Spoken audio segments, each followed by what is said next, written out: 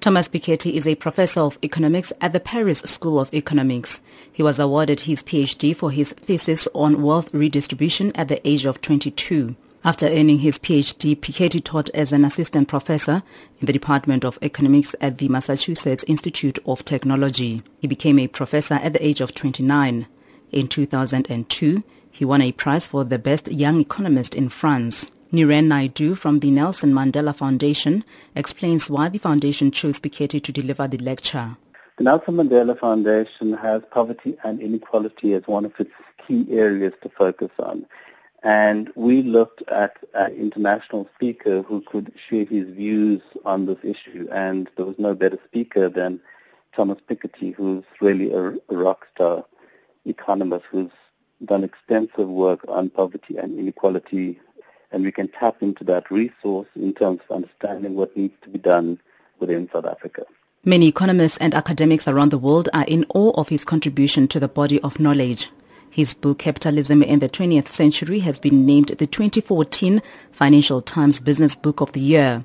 It has provoked a fierce debate among academics, analysts, as well as scholars about growing inequality. Professor Raymond Parsons at the Northwest School of Business has written extensively about him. He says Piketty's recommendations on how inequality should be tackled are in sync with the National Development Plan. He does highlight the importance of investment in human capital, in skills, in order to equip many more people to participate in a productive way in the labor market. And that also does echo in the National Development Plan, which puts fixing our educational system as the second highest priority.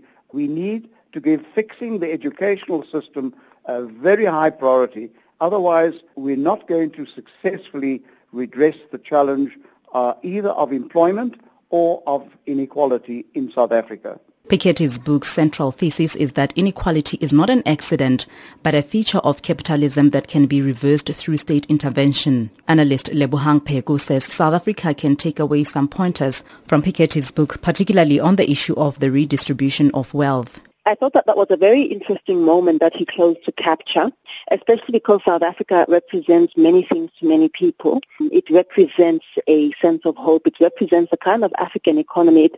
For about 10 or 15 years, it seemed to represent a sort of model African economy with excellent infrastructure, sound fiscal discipline in terms of a very neoclassical, conservative way of doing things.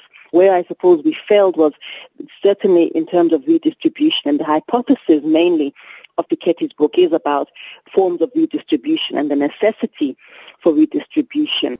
This is how the first chapter of Piketty's book starts. Quote, on August 16th, the South African police intervened in a labor conflict between workers at the Marikana mine near Rustenburg and the mine owners, the stakeholders of Lonmin based in London. Police fired on strikers with live ammunition.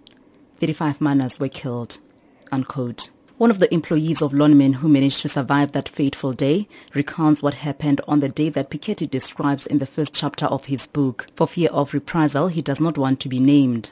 What happened on the 16th is still tough to comprehend. Our friends and family died on the 16th. We saw and watched police kill them in cold blood. We had done nothing. We were sitting on the hill and all we wanted was our money. The cops came, they acted as if they came in peace. Next thing you know, they opened fire on us. Piketty says what this worker and many others have gone through should remind the world of the question, what share of output should go to wages and what share should go to profits? It will be interesting to hear what advice Piketty will give South Africa in terms of how it can tackle the perennial problem of unemployment, which is exacerbating poverty in the country. I'm Morafi Tabani in Johannesburg.